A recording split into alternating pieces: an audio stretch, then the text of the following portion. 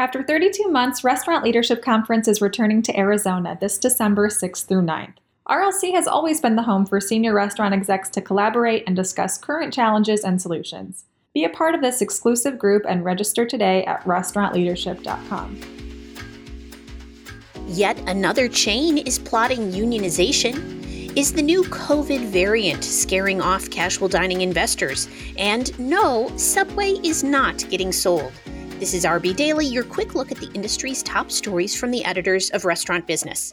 I'm Heather Lally, senior editor at RB. And I'm Jonathan Mays, RB's editor-in-chief. Add Tudor's Biscuit World to the list of restaurant chains facing a homegrown unionization effort.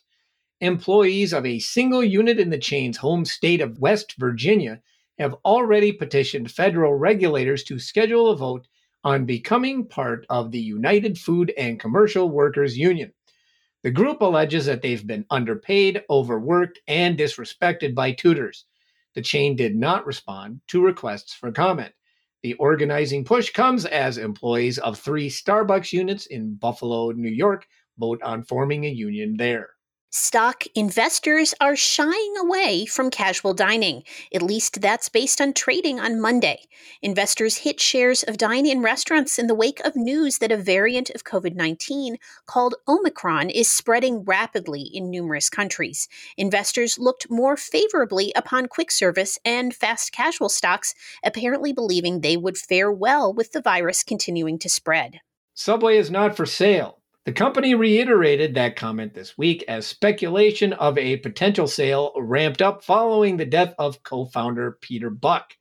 But RB's Jonathan Mays, oh hey, that's me, says that such a sale is no slam dunk either way. Though Subway's lack of debt and its 100% franchise business model make the company potentially attractive, its likely high price tag and the perception that it needs to close stores make the company difficult to value.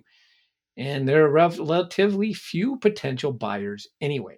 Their Facebook page says, at Boston Market in Rancho Cucamonga, dinner is always ready. But that apparently was not the case on Thanksgiving, as some of the fast casuals locations dealt with staffing shortages that have plagued the industry this year.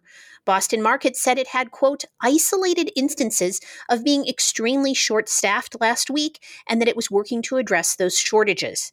Meanwhile, customers who had ordered Thanksgiving dinners from at least one of those units walked away empty-handed. They should have come to my house. I had plenty of turkey.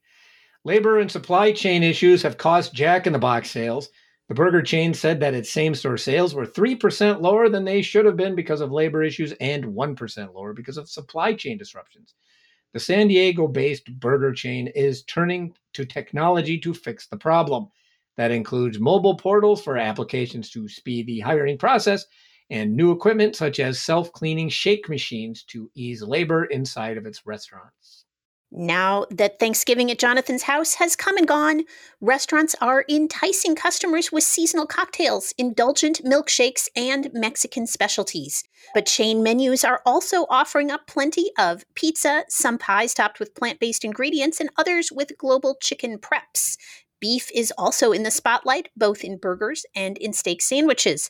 And expect to see peppermint taking over holiday menus as RB identifies it as the trending flavor of the week. And that'll do it for today's edition of RB Daily. Find a new episode every weekday wherever you get your podcasts. I'm Jonathan Mays. And I'm Heather Lally. Have a great day. Don't forget, Restaurant Leadership Conference goes to Arizona this December 6th through 9th. Claim your spot now at restaurantleadership.com. Space is filling up quickly.